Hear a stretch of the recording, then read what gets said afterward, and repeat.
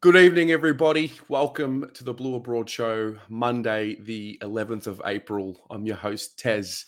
I've got Pommy with me. Pommy, what a time to start the show. Hey, what a time. I mean, come on, we're veterans of this, doing this show after a loss. This is familiar territory. I feel safe here. This is my comfort blanket. Yeah, this is therapy at its finest. We haven't really had a session like this all season. We've almost had far too many of them last year, and I know we've just been rocked by some AFLW news as well, which we will touch on. But mate, how are you going? What's happening? I'm good, I suppose. I'm good. Obviously disappointed at the weekend, but all in all, I'm still here. So that's the main thing. Yes, absolutely. It's a very interesting weekend because like I was saying to myself, I hate the Sunday graveyard shift because it's the last game of the round because you don't really get to enjoy it if you win. We lost and pretty disappointingly. And it's going to be actually a blessing in disguise because we turn around pretty quickly and we can, start talking about round 5 already. That is one of the positives that I've taken with me doing previews and reviews like yourself with Bolton and Teague's era. If it is a Sunday game, you've only got 2 days to be negative, and then it's straight back onto the hopeful train. So we've got 2 days to deal with it and work something out, I suppose, like they have. Yeah, absolutely. Well, we're going to play the old intro just because it makes us happy, and then we're going to go from there. What's going on? Fucking today! Martin's been very impressive every single time. I saw the count quarters and I thank you for a lot. But Dave Simpson playing Glasgow. And there's a magic moment. The ball inside 50. Control! He strikes it beautifully. He's got it. Alrighty. Well, thank our members. Your names are below running around here. We're going to have a bit of a chat about the AFLW while your names appear down the bottom. If you are interested in joining as a member of the channel, just hit the join button. It's right next to the subscribe button on YouTube. Now, Pom, let's just knock this one off because 20 minutes ago, we were rocked with the news that I think a lot of us knew was coming in that Matty Prespakis is going to be joining the Essendon Football Club and the new expansion team. However, I was not aware that Georgia G would also be leaving. So we've just found out that they'll both be going to Essendon. What are your initial thoughts? It's still very raw for me. I'm probably the worst person to ask because that's like leaving my Rangers to go to Celtic. So, I mean, As soon as you do that, you are officially dead to me. I expected Prespakis. I thought that was the worst kept secret in the world. G is... It's like taking my wife off me and then taking my daughter as well. It's a bit of a piss take that, but got to bounce. I mean, you've got to. This is going to be a common theme of this show. You've got to roll with the punches. Hopefully, we get some good compensation. One of the blessings in disguise. Mimi Hill has looked phenomenal this year, and I think she offers a lot more than Prespakis does. I said it, me and Shan covered this a couple of weeks ago in one of the last ones, that the beautiful thing about Mimi Hill is she's the modern day AFLW footballer. Maddie is the old school footballer because she's big and tough and not many of the girls can compete with that. They're coming through now. So Mimi, you can build a team around. Hopefully we get some decent compensation. There's a lot of cracks to appear in our AFLW list, so they'll have a decent amount. So onwards and upwards. I find the AFLW challenges me in the way I think about the game constantly, whether it be on the field or off the field, because for me, getting into the AFLW, and in particular our team, it was Georgia G and Matty Prespakis were two of my probably 5 or 6 players that I latched onto.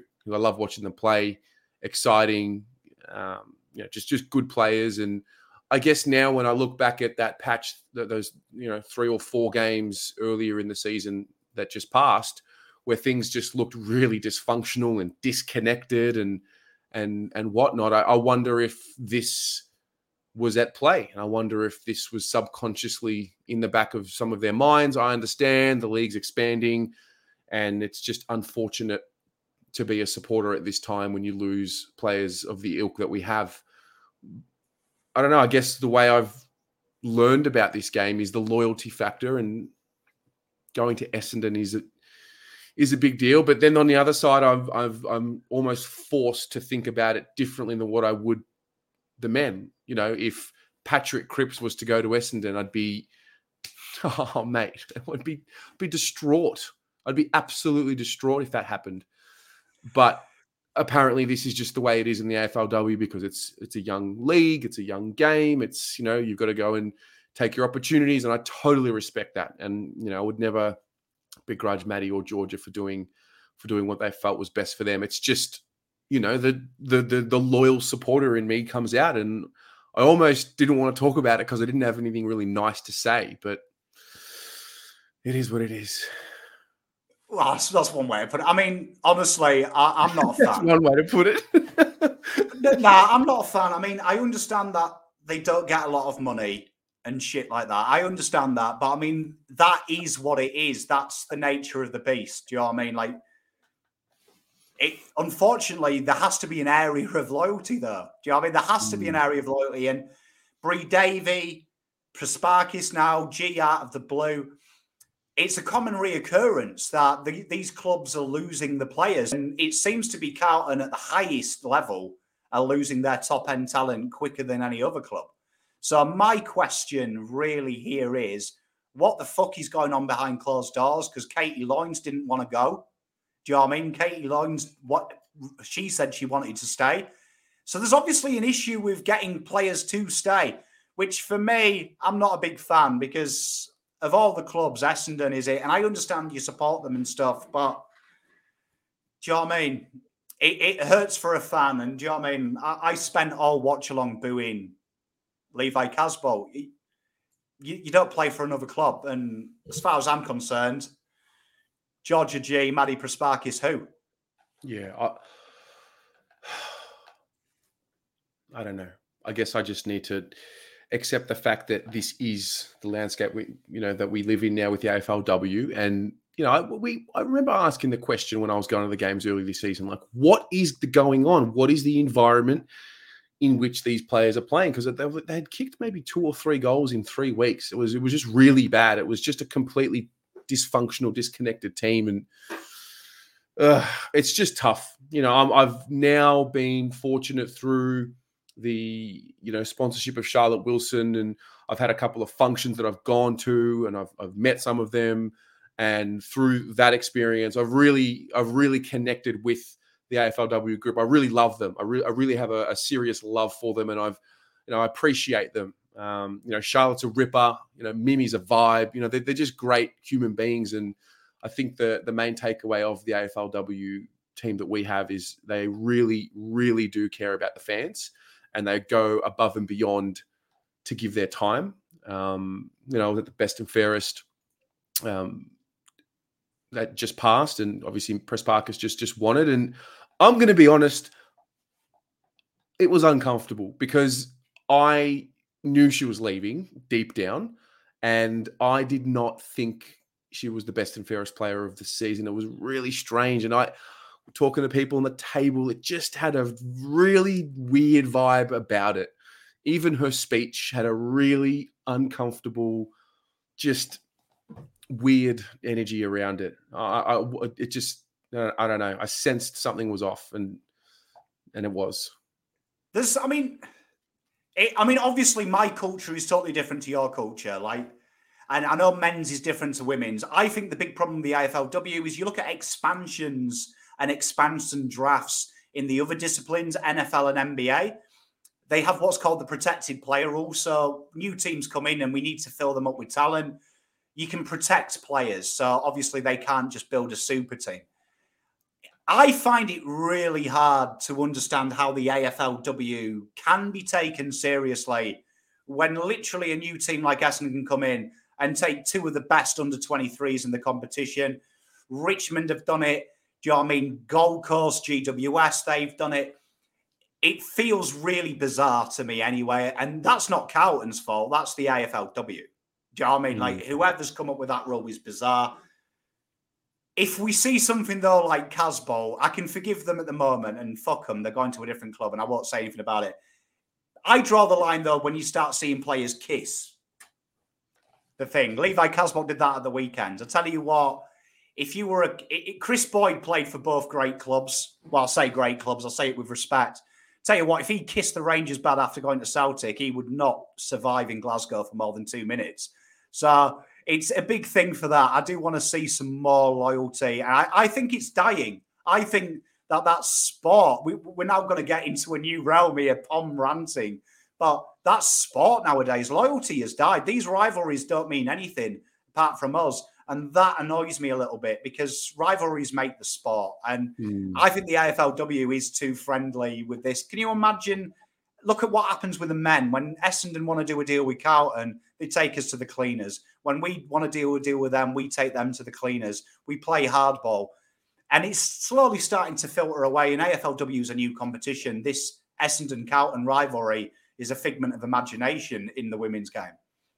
Yeah, I guess I'm just bringing what I've always known to be as a Carlton supporter. You know, the rivalry with Collingwood and Essendon. But ultimately, those themes and those issues don't have any weight when it comes to the AFLW. And that's something I've just learned to deal with. It is what it is. If anything, that's something I'm learning along the way, I guess. And that is, in some respects, the beauty of the AFLW, because it challenges the norm and it invites innovation and new ways of doing things. I actually don't have an issue with the expansion. I do understand it. Just get everyone to the starting line and then start the competition.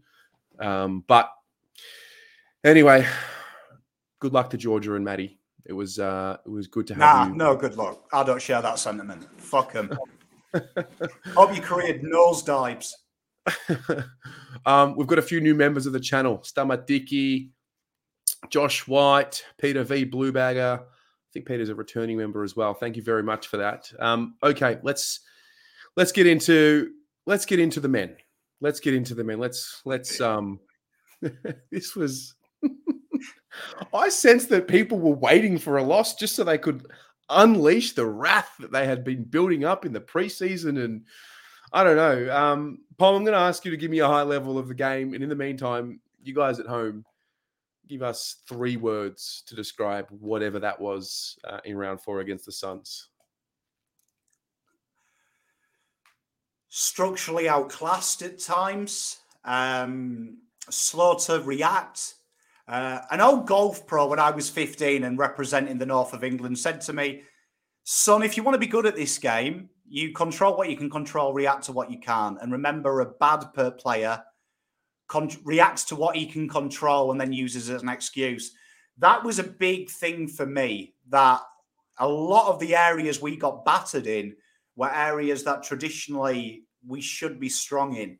And if you watch Wits versus Mr. TDK, you watch our midfield in the stoppages particularly get absolutely overrun, and they were reacting to that. They were 5 meters behind the contest, and we started throwing men behind it.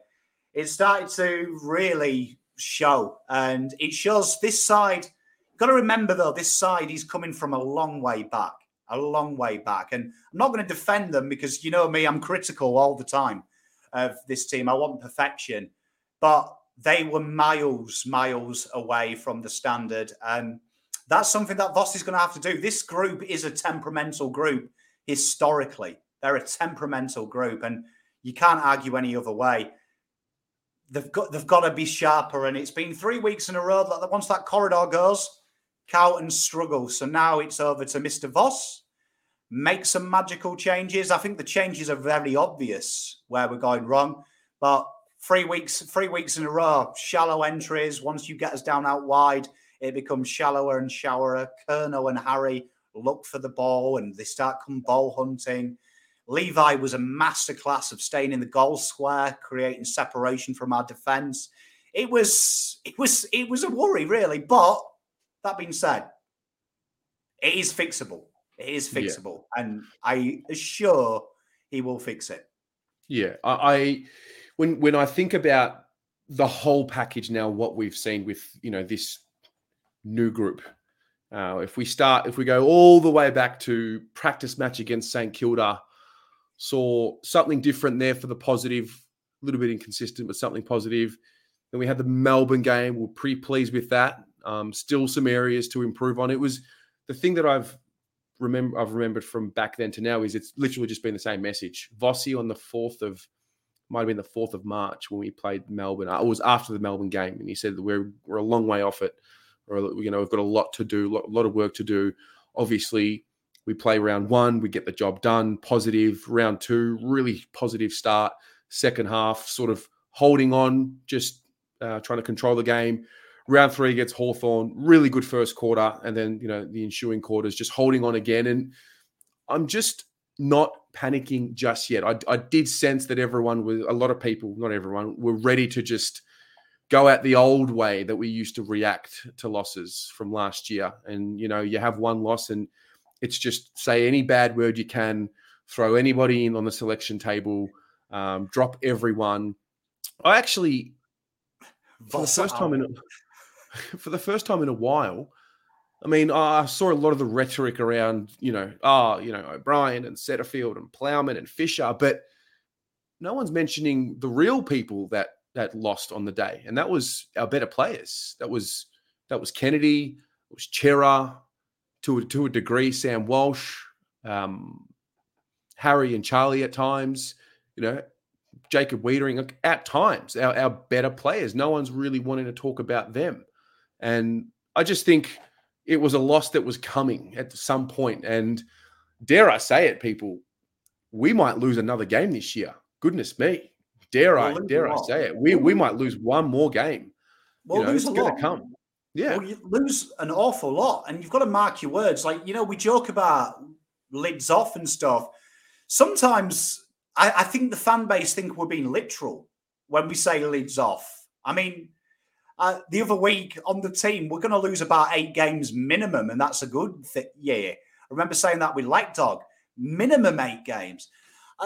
What I find weird is, and I mean this with love because I'm nothing without the fan base, but what scares me is we lose that game and it's huge panic alarms from the fan base.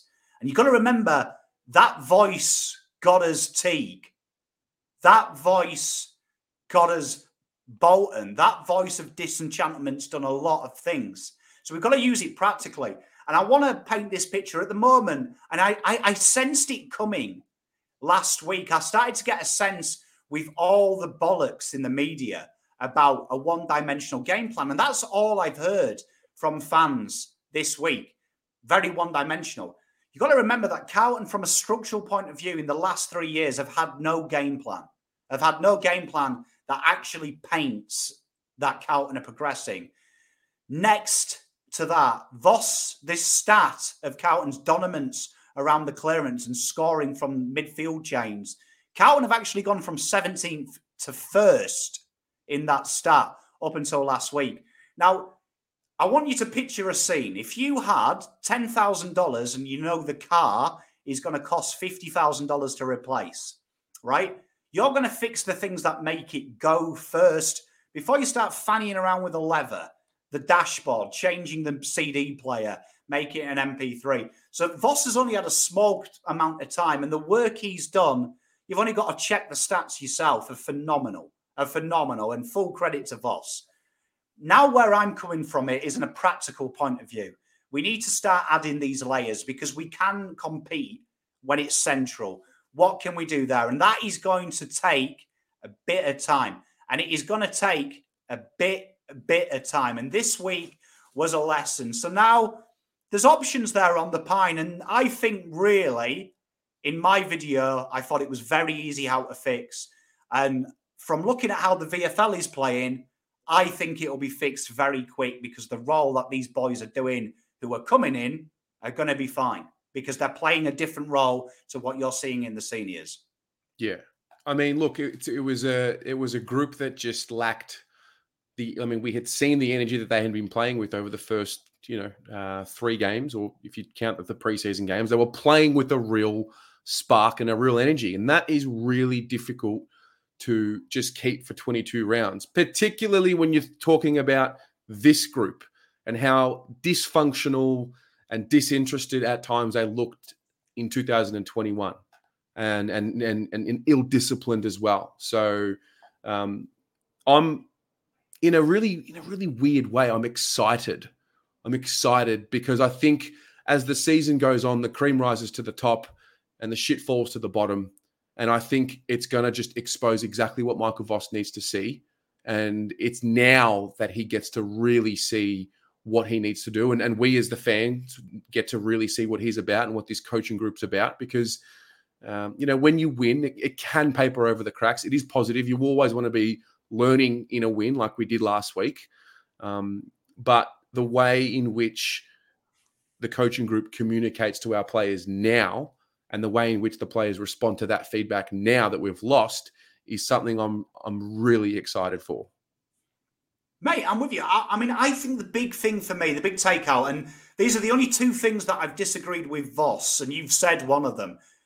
Learning in a win is good. I think it's opposite. I think if you teach anyone and they're still successful when they're learning a plan, they've always got the old way to fall back on and say, well, it worked.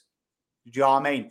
When they try something and it's wrong and they get the negative feedback from their own eyes, that's a good thing. I think the second thing for me, and a big thing, and no one's talked about this, all the pundits and the analysts, and it absolutely scares me. They've been quick to tell me why Voss's game is shit. They haven't told me why Voss's game won 3 games for the first 3 weeks and the 4th week he lost. And a big one for me is tackle efficiency. Carlton this week, and Voss made a comment himself, it was amazing how we won the tackle count, but they always found a handball out. And that's because Carlton simply don't tackle and hold the arms. Fisher, all of his tackles were handball released. Cripper, his 2 tackles at the start of the game were handball released. Why George Hewitt stands out is because when he tackles you, you're dead. And it's what's amazing about Hewitt. He is. And I want you to all look at the goals. And someone said it, I can't remember who it was in the watch-along, but they said, watching Carlton concede a goal out the back is the same as every game I've ever seen. It's because Carlton have to tackle in pairs. We don't bring you to ground. At the moment, that is something you can see is alien to this team. And we had no inside 50 tackles. We had 2, our lowest of the year, going all the way back to David Teague. They're just 2 key fundamentals to his powerful brand. They went away. Add the fact that Pitternet is the leading hit-out guy in the comp, and TDK, I hate to say it to the Carlton faithful, he's nowhere near being a full-time ruckman, and I gave Pitt lots of love last year. There it is. And the big one for me, scoreboard pressure, and Gavin Whelan nails it here. We didn't make the most of our momentum in the 3rd quarter. The reason why Doggies lost, the reason Hawthorn lost, that 3 for Carlton was 3 for Hawthorn. The pressure came on every kick. Carlton kicked 5 behinds in a row. You kick them goals all the time when you're ahead. That's what Carlton have done. That pressure came. So, got to remember, long way to go for this side. It's not the finished article. We start panicking at the bye. Start panicking at the bye if this keeps happening. Yeah, for sure. Yeah. I did my player ratings today and I watched it back and I realized I need to make adjustments straight away because I think Kennedy and Chera both above a 5 and that shouldn't have happened. So I needed to put that out there. What were some of the other themes coming out of the game for you? Because we spoke earlier today and you made mention of, stoppages and you did the scouting report and you spoke a bit about the way Jared Witts rucks and the way Touk Miller moves at contests. What did you see? Well, I thought this was Kennedy's worst game by a mile, and I've always been a fan of Kennedy as a role player, but I thought what you saw in this game was Kennedy implode. And you look at his heat map, which is available on the AFL.com website, look how far back he is. It is absolutely disgusting, and he's reacted to what we talked about in the scout report. Touk Miller is weird. He starts where Hewitt does in all stoppages, which is about 5 meters away. And he just makes a beeline. And what that does is it creates a rushed kick because you're like, oh, shit, he's here again. Or two, it just draws players to him. And you watch, the only player who didn't fall for that trap was Hewitt. Hewitt would just look and be like, who's this melt? And right, someone else has got the ball. And he reacted to that. The other thing that was really noticeable was we talked about all but 2 of Witt's hit-outs fell at his feet. He's very accomplished at doing that. There's a reason it's really good defensively because everyone's around it. Carlton really struggled to handle that motion. It was a real struggle for them. Players started to not get their head over the ball. We panicked and we overused the handball in them situations, and they were already there. So they were the 2 noticeables for me, which were totally different to the last couple of weeks. If we'd watched GWS, that handball would have gone to Hewitt. Hewitt would have spread the play, got it uncontested, and that is the key to beating Hawthorn. As proven by St Kilda, a team that do all their work away from the contest, decimated them. You can't close the corridor to St Kilda. They kill you. Yeah, it's an interesting one. Let's move on to the votes. So those of you playing along at home, give your 3, your 2, and your 1 in the comments, and I will put them up on the screen. Pom, how did you see it? 3 votes. Adam Saad, unbelievable work rate, considering that he's celebrating Ramadan as well. So he's doing it the hard way. Sensational. Run and carry. Number 2 votes, Doc. And 1 vote, my new favourite player. I love everything about him, George Hewitt. Tell you what, outstanding kid. Outstanding. Love it. I gave 3 votes to my man, Zach Williams. I gave him the love this week. I actually think he's playing almost career best footy. I think he seems to be playing with a real clarity and a real certainty of what he's doing. I think there's been many times already this season where we're under pressure, and some of the relief that he's able to give us with his kicking has been sensational. I think you could have given the 3 to a couple others as well, but I just wanted to give some personal love to Zach Williams, given the criticism he's come under last season, but he started the season really well for us, I think. I gave 2 to George Hewitt because he was probably the only midfielder that stood up. And again, I will remind that our midfield let us down badly this week, together with our ruck division as well. There was our midfield, apart from Hewitt, I would say, we were really let down. So Hewitt for 2, and then Adam Saad for the 1. I thought he was great. I mean, all 4 of those halfback flankers, Saad, Williams, Doc, and even Newman at times as well. But 3 or 4 of those guys, they were really good, and that's because they were under the pump. The ball was just there so much. Well, you've got a big problem if you're 3 votes. Any more than 2 of them are halfback flankers. You've got big issues. It says a lot about the game. Yeah, I agree with you.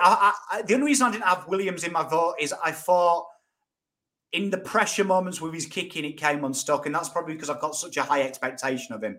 He probably does deserve to be in the 3 votes. It's probably me being harsh and just falling in love with the beard of Saad, to be fair. Like, I've got something about George Hewitt's hardness and Saad's beautiful running. And that's a big issue for Carlton. He stood out because no one else ran with the fucker.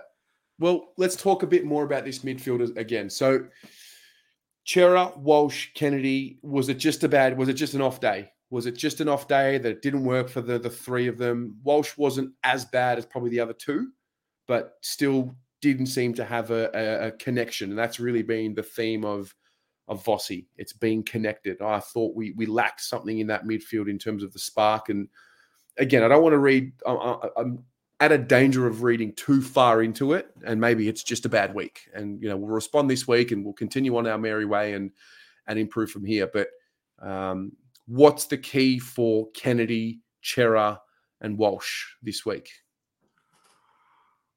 I know this is harsh, but I mean, I think the problem I had with Kennedy particularly was it was opportunity to stand up. I thought the first 3 weeks, he's been given so much freedom to be the second man to the ball, almost the third at times, and it's kind of the happy accident.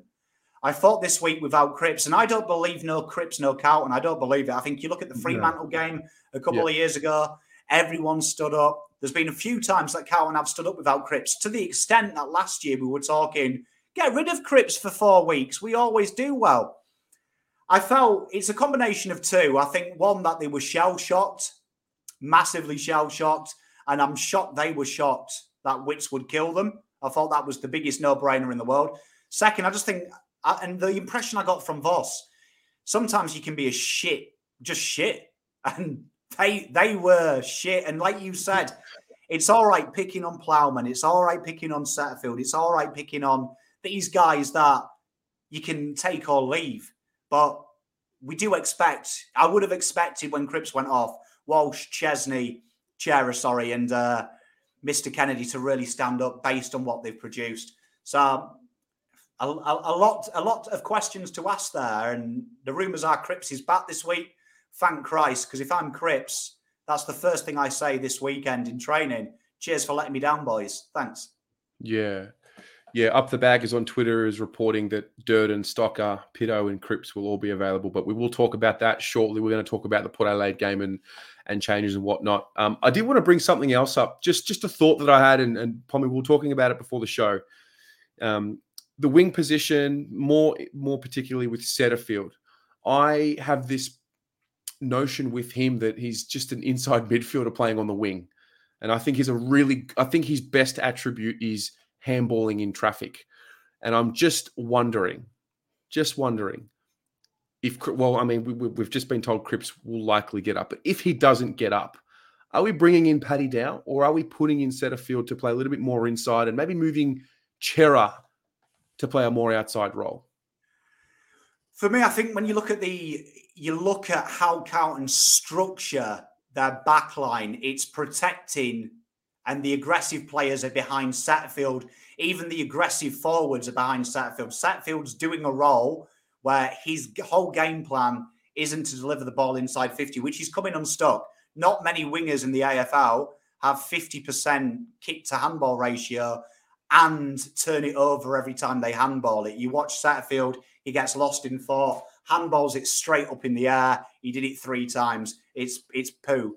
I've been petitioning for it for a while. For me, I think the move is Chera goes on the wing. I don't think Chera and Walsh can efficiently play on the ball all the time, which allows Dow to come into that moment, because I think Dow gives something that Kennedy doesn't. I think that is something that Dow has impressed me. He's been tough to the ball. He's really brought a lot in. I said give him 4 or 5 weeks. He's backed it up week on week in.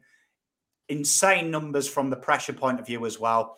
And I think if Chera goes there, that means Stocker comes in behind him. You have that extra bit of reliability, and I think you're fine. I think you actually will then see a naturally wider game. At the moment, you see Setterfield, like you say, all them 3 years with us playing on the ball, still reigns true at times. He starts to lose his width, which when the corridor's cut off, game over. So I like that move, and I think that's the move moving forward. Yeah. The other one that seemed to be a bit of a talking point was, we'll talk about the forwards, the big boys. I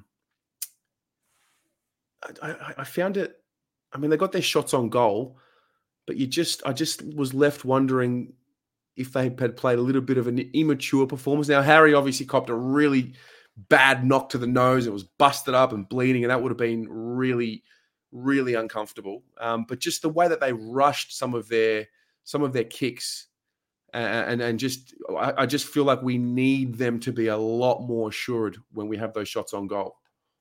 In the third as well. It's interesting that Harry and Charlie, there was a stat someone showed me last week that they both go about 80% from playing on inside 50 to kick snags.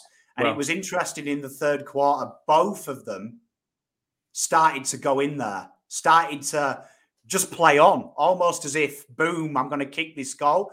And again, that goes back to the scoreboard pressure. These boys needed to kick it. They feel more safe playing on, which is a big issue for me. In the third, I felt very immature, and I'd expect better off Charlie and Harry, especially the Coleman medalist, to take a bit of time. There was that moment as well where you saw Lockie O'Brien could have taken the extra 5 steps, always did it as well. Could have taken the extra 5 steps. He wanted to get rid of the ball. There was a lot of players in that third, even though they had the ascendancy, they wanted to get rid of the ball. And that's something that I think Voss will sort out. Like, he'll sort it out. So the one I want to ask about, and I don't know what the audience think, is what's happened to Jack Martin's marking ability? I don't know. You feel like he's lost something? He's an interesting one. I think he had the 7 marks in the end. He took a few around the ground, but he just seems to be the same type of player. Just there one moment and then just not there for a while, and then he'll pop up here and there. I'm not sure.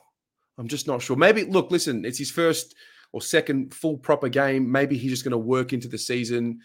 I'm just not sure where he's at, if I'm honest. I'm not filled with confidence. It was really hard to watch because you saw we made the change. It's really interesting. If you look at the third and fourth quarter, Charlie and Harry spent their time up the ground almost as wingmen, which is where usually JSauce and the legend that is Jack Martin live their ground. And Jack Martin started to drop go further forward.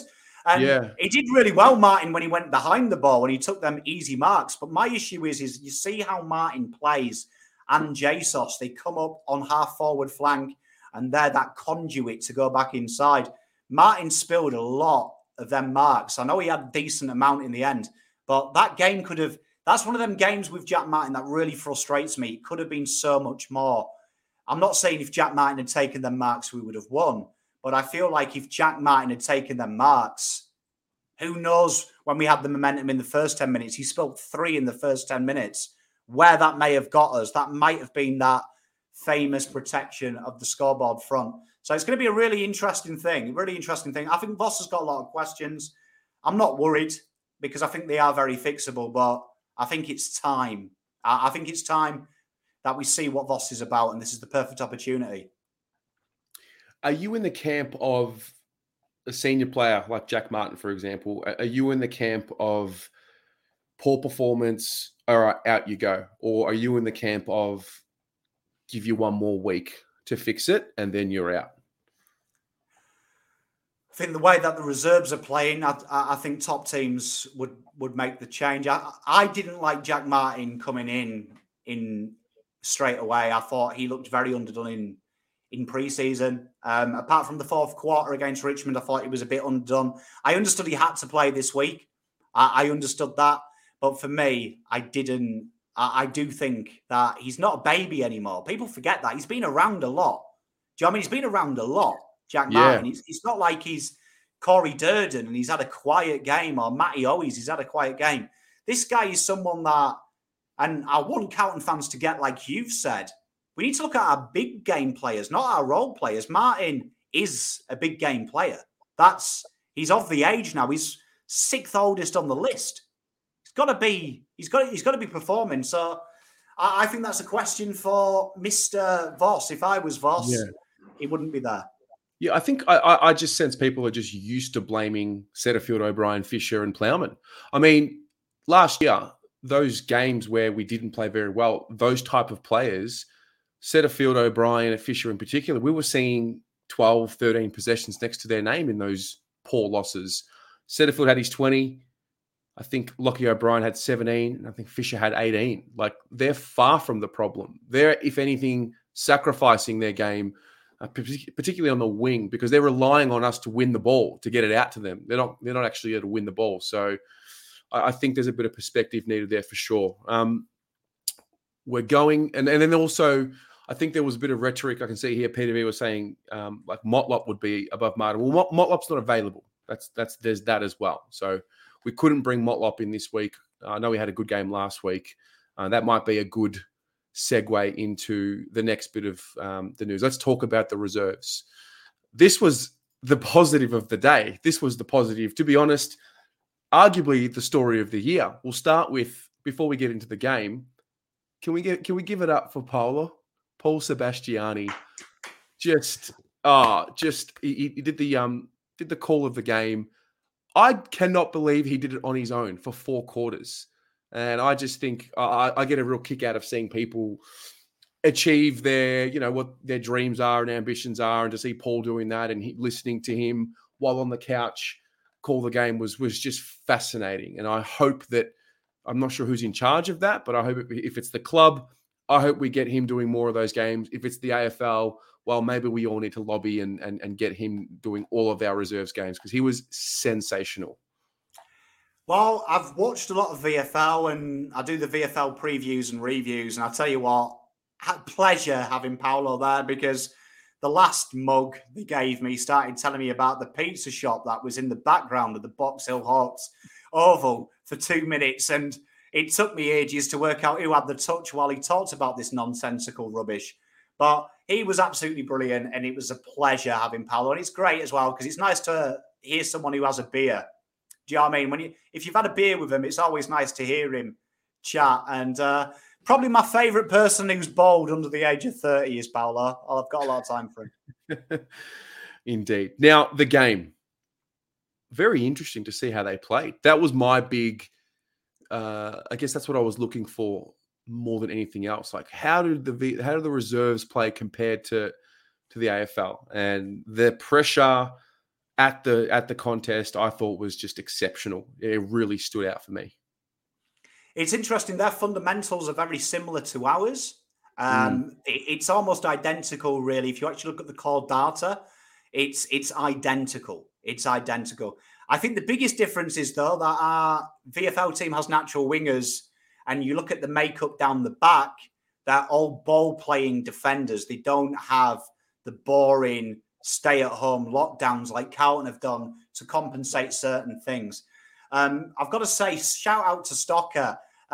You know what, Terry? You'll love this. I've had 7 PMs, and I'll let them stay private, but all comparing Stocker to Luke Hodge. Do you remember that video? We got panned for that statement.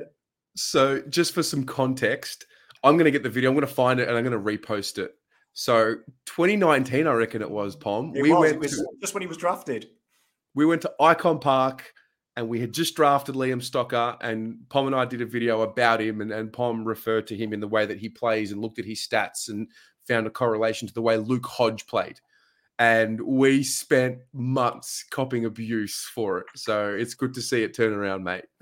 Yeah, well, I mean, for me, I think Stock is a huge cog in our backline, because it allows the winger to be super aggressive. And you look at the VFL team, their wings are super aggressive, and sometimes the seniors could learn how they penetrate inside 50, because the kick comes from 60 out. So it has to be on the goal square. And Crocker does a brilliant job of staying in the goal square, but he was sensational. And what no one talks about with Stock is his defensive work. Last week, Emerson Jeckery played on, and then he played on the green, a little midget guy. He towelled both of them up. This week, same job as well. Had a tall guy, and then he had a small guy. And what I love about him, and this is what I bring him in for Plowman, because he can play that area and he brings it to ground. And when he hits the ground, he looks to free himself up, looking for the 1-2, and his delivery by foot is an absolute peach. For me, Stocker is a guy that, thank Christ, he's fine. And he's tracking well, like we predicted. 2 years as a backman, we said, on the ball after that. So I reckon 2-3 years of this, and I reckon you may start to see next year him sneak into that on the ball time. But he's developed his game splendidly. Yeah. I think, and this isn't just to go at Lockie Plowman, but I think when I think about a situation of Plowman and Stocks, I mean, Plow, for me, for the most part, he is a negating player. That's what he is. So, defensively, he's solid enough. Stock is solid enough as a defender, but it's really when the ball's in his hand. He can create a lot more for us offensively from defense, but he does have that defensive mindset. And yeah, I think that's a bit of a no-brainer as well. And I also love the fact that we got that extra game into Stocker rather than getting that first game in and then just putting him straight into the ones, just to make sure. I think in the past, I feel like that's a situation where we just rush him into the side. So yeah, he would have been handy against the Suns, but I like the fact that we gave him that extra that extra week to get him back to full confidence, full fitness, and I would guess, I don't know, but I would guess he comes in this week. 2,000%. I think what I've enjoyed about Carlton is they've delayed it. Another guy that we talked a lot about as well in the comments, Paddy Dow, only played for 3 quarters, was removed for the 4th quarter. My spies at the ground tell me that wasn't injury related. They were told directly by a bigwig at the club that was pre-planned. Now, I'm not sure why that was, but Paddy Dow was phenomenal, and watching him closely for the last 4 weeks, back to doing what he does well. And those who watched Dow versus Chera, I always enjoyed this argument. People say we should have gone Chera. It's actually funny because if you actually listen to the Bendigo Pioneers coach, what he said about Dow, and this was 2016, he's a guy that's ready for AFL football now, got the ability to break lines and hit targets ad lib. However, if you want the A-grade midfield, you're going to have to slot him across half forward, watch him snag, build up that part of his game.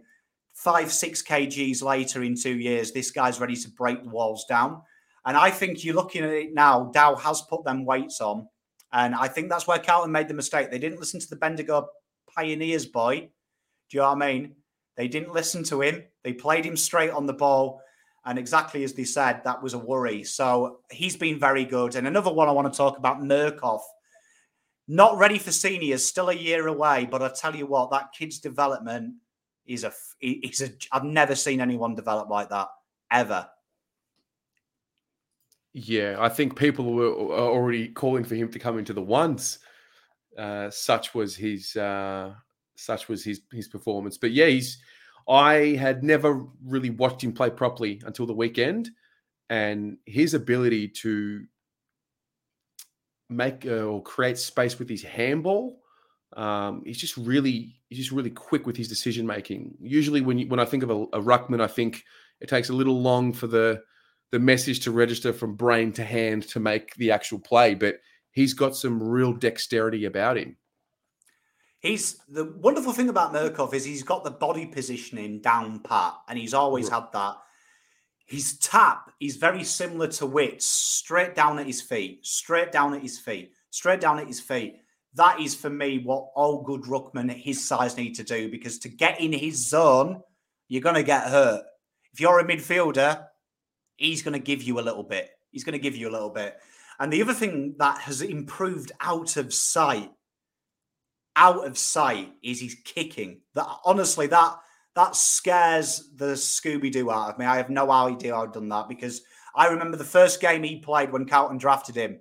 And honestly, I could kick better with my left, and my left is there just to even me out. He delivers some bullets. That 30-meter pass that he pulled out. The inside 15. Do you know what I mean? I was like, who's this kid? You know what I mean? Who's this guy taking the piss? Yes. But huge raps. So huge raps to O'Keefe, our development coach. I tell you what, we've never seen development before, but my boy Okoye and Murkoff, the improvement in their games in the 4 weeks, absolutely out of sight, blinding. And it's great to see Dow playing with smiles. Big smiles. And I've got to read this out before you don't do it, because you hate compliments. Just wanted to give huge props to Big Tez on his work with Eat Up. I know you won't read this out, but Pom will. Brilliant stuff. Beast. Wonderful human. I share that sentiment as well. Terry starts a new job tomorrow, chat. And I'll tell you what, it's a great opportunity for him. But this guy is a selfless human being. He's one of the good guys. So big round of applause to you, Tez. Thanks, mate. Appreciate it. Yes, did finish up with Eat Up. Did some remarkable things with them. They've been a big supporter of the channel. And to be honest, without Eat Up, there is no Blue Abroad. And that's the reality. They've really allowed this to grow and now to a point where it can sort of run itself, so to speak. So, yeah, new beginnings tomorrow, but we will get on with it, because this is not about me. This is about the club. Now, he doesn't do compliments, peeps. Let's talk about round 5, because we've got Port. I don't really want to get too much into the game, the style, the scouting report. We'll get to that. It's more so the changes. I want to have a discussion around that because I'm still a little unsure as to what the ethos will be. And I guess we don't know because we don't know what Voss and his message will be. Will he come out with a big message and makes 5, 6 changes, or will he back the certain guys in? Now, what we know right now is not a lot, but I would assume Durden is available. I would guess that Pitto's available. I would guess that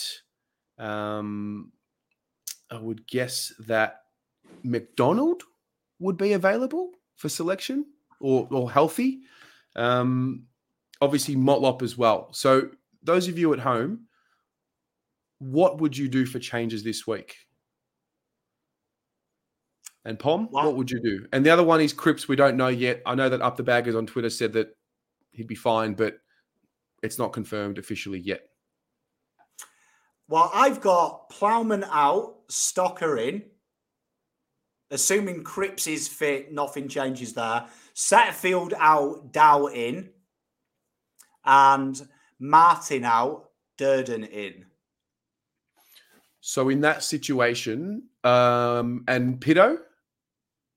Oh, if Pitto is fit, I haven't heard anything about him, but if Pitto is fit, I'd imagine Fogg comes out and Pitt comes in. And Pitt comes in.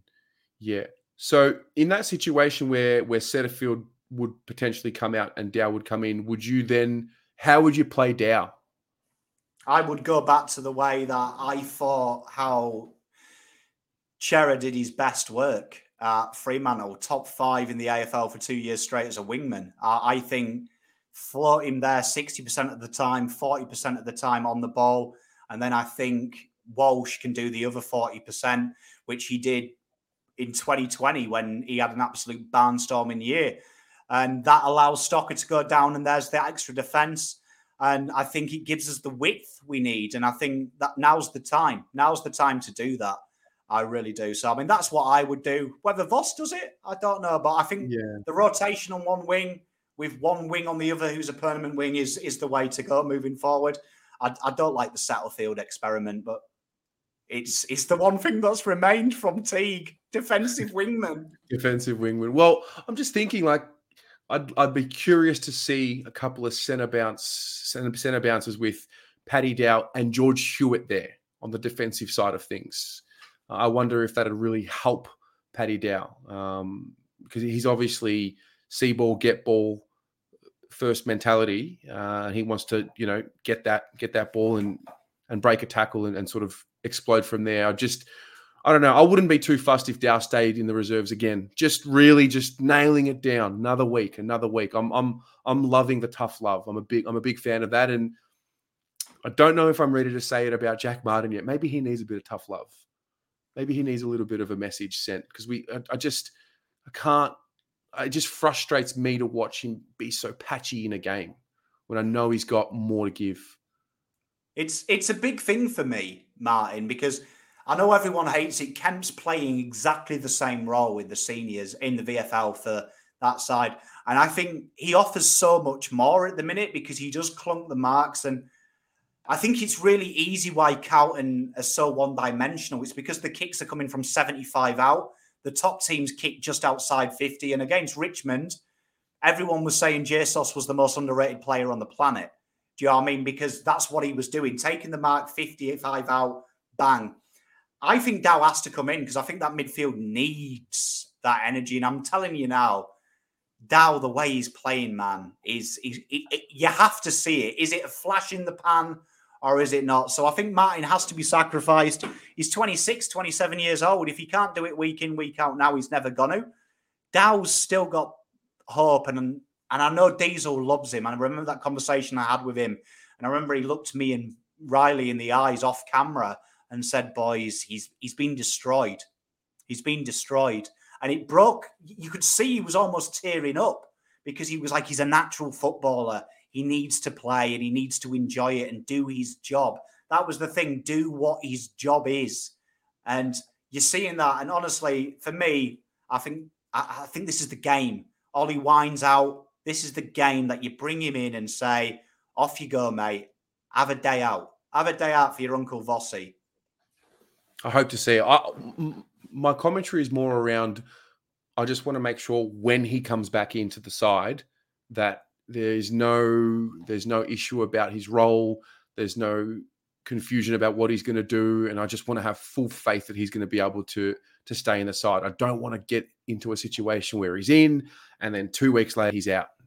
I don't know. That's why I'm thinking maybe give him 1 more week, but we will see. I made a comment today as well, and I do mean it.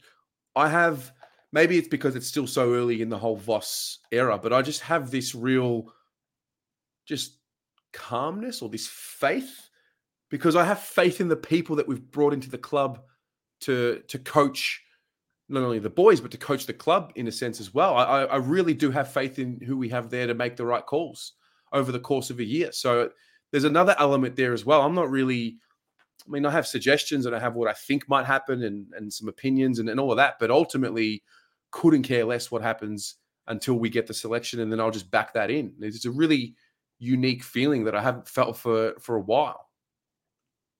Mate, someone who looks at a lot of raw data, I can tell you last year, seeing Carlton's name in some of the key indicators that Champs Data produce of bottom 2, even though we were just outside the 10, even a chance of the 8 at some stage. For me, to see us now leading the way in a lot of key measurements, a lot of key metrics, says to me that Voss, Hansen and co have nailed it. This is the first time I've ever looked at the VFL as well, and we've named 2 guys who were dog shit this week, who have battered the door down for 2-3 weeks. That never happens. Honestly, we answer a lot of questions, don't we, on this show? And what's the big one? Fucking reserves are shit. Oh, development. Tell you what, we've got 2 or 3 guys doing this. Let me in. Let me in. Get me in there. And, mate, honestly, if someone goes and watches anyone who hates Dow, go and watch the VFL game. Watch the one against Hawthorn. I have never seen Dow wrestle a guy off his mate who's been tackled and jumper punch the prick. I got out of my seat holding my kid because I was so excited. I was like, Dow's going to punch someone. Come on, mate. Kill him. He's got fight. He's got fire. And we've got to back him in. I'm with you. These guys aren't Muppets. These guys aren't, Mark Legudishay's best mate who fucking makes a coffee. These are actually fucking football people, mate. Honestly, the last 2 coaches we had, Mickey Mouse. The last coaches on the job, Mickey Mouse. They won't come on this show because the audience knows more than they do about football. They've got some real fucking people. So, yeah, we lost. Yeah, we were Mickey Mouse. Yeah, we got a reality check. But I tell you what, some of them numbers he's producing make my willy hard.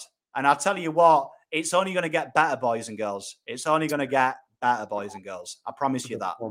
He's up and about. He's up and about.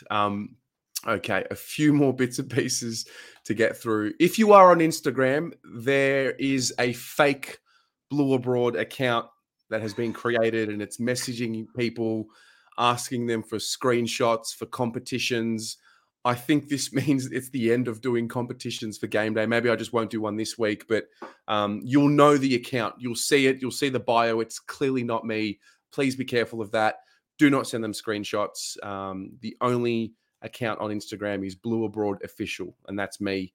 So please just be careful of that scam account. I think I've made it. Got a fake account? Come on. We've had a few burner accounts of us through the years, haven't we? But yeah, this one's a bad one. The other ones have been comical. Yeah, stay away from them. Terry will never ask for your money. You know what I mean? And you guys have got enough in your history when Poms come and ask you for money. So, do you know what I mean? Don't give Poms anything. Tell you, historically, It's not good. Now, big promo tonight. So, last week, the Jumper Punch, Tuesday, 8 p.m. was episode 29, and they had Heath Scotland, which was a great interview, a great Carlton man. I am really excited to show you the promo for episode 30. So let's just have a look and see who they've got. If you thought I played on the edge when at Carlton, check out the boys at the Jumper Punch every Tuesday at 8 p.m.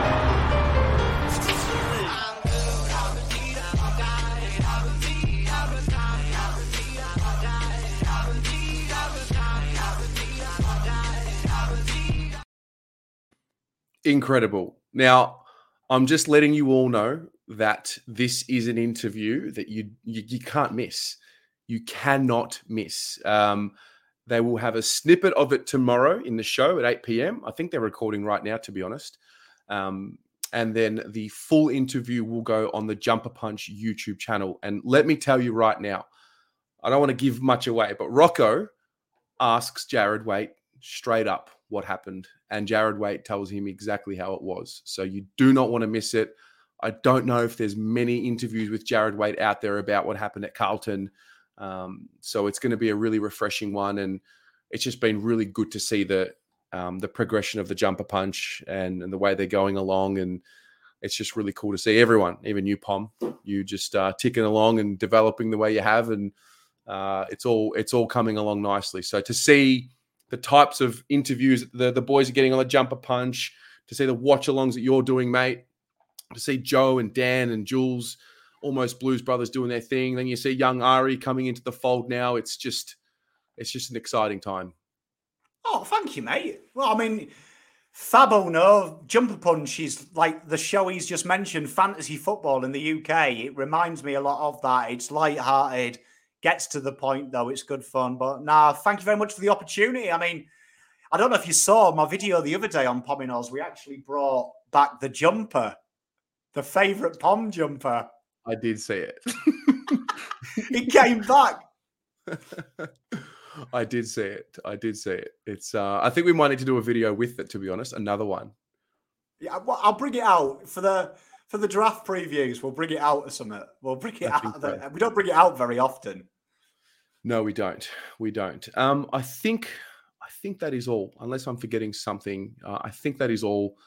Pom, thanks very much for tuning in. It always ends up being a positive time at the end of a Blue Abroad show when you're on there. So appreciate that, mate.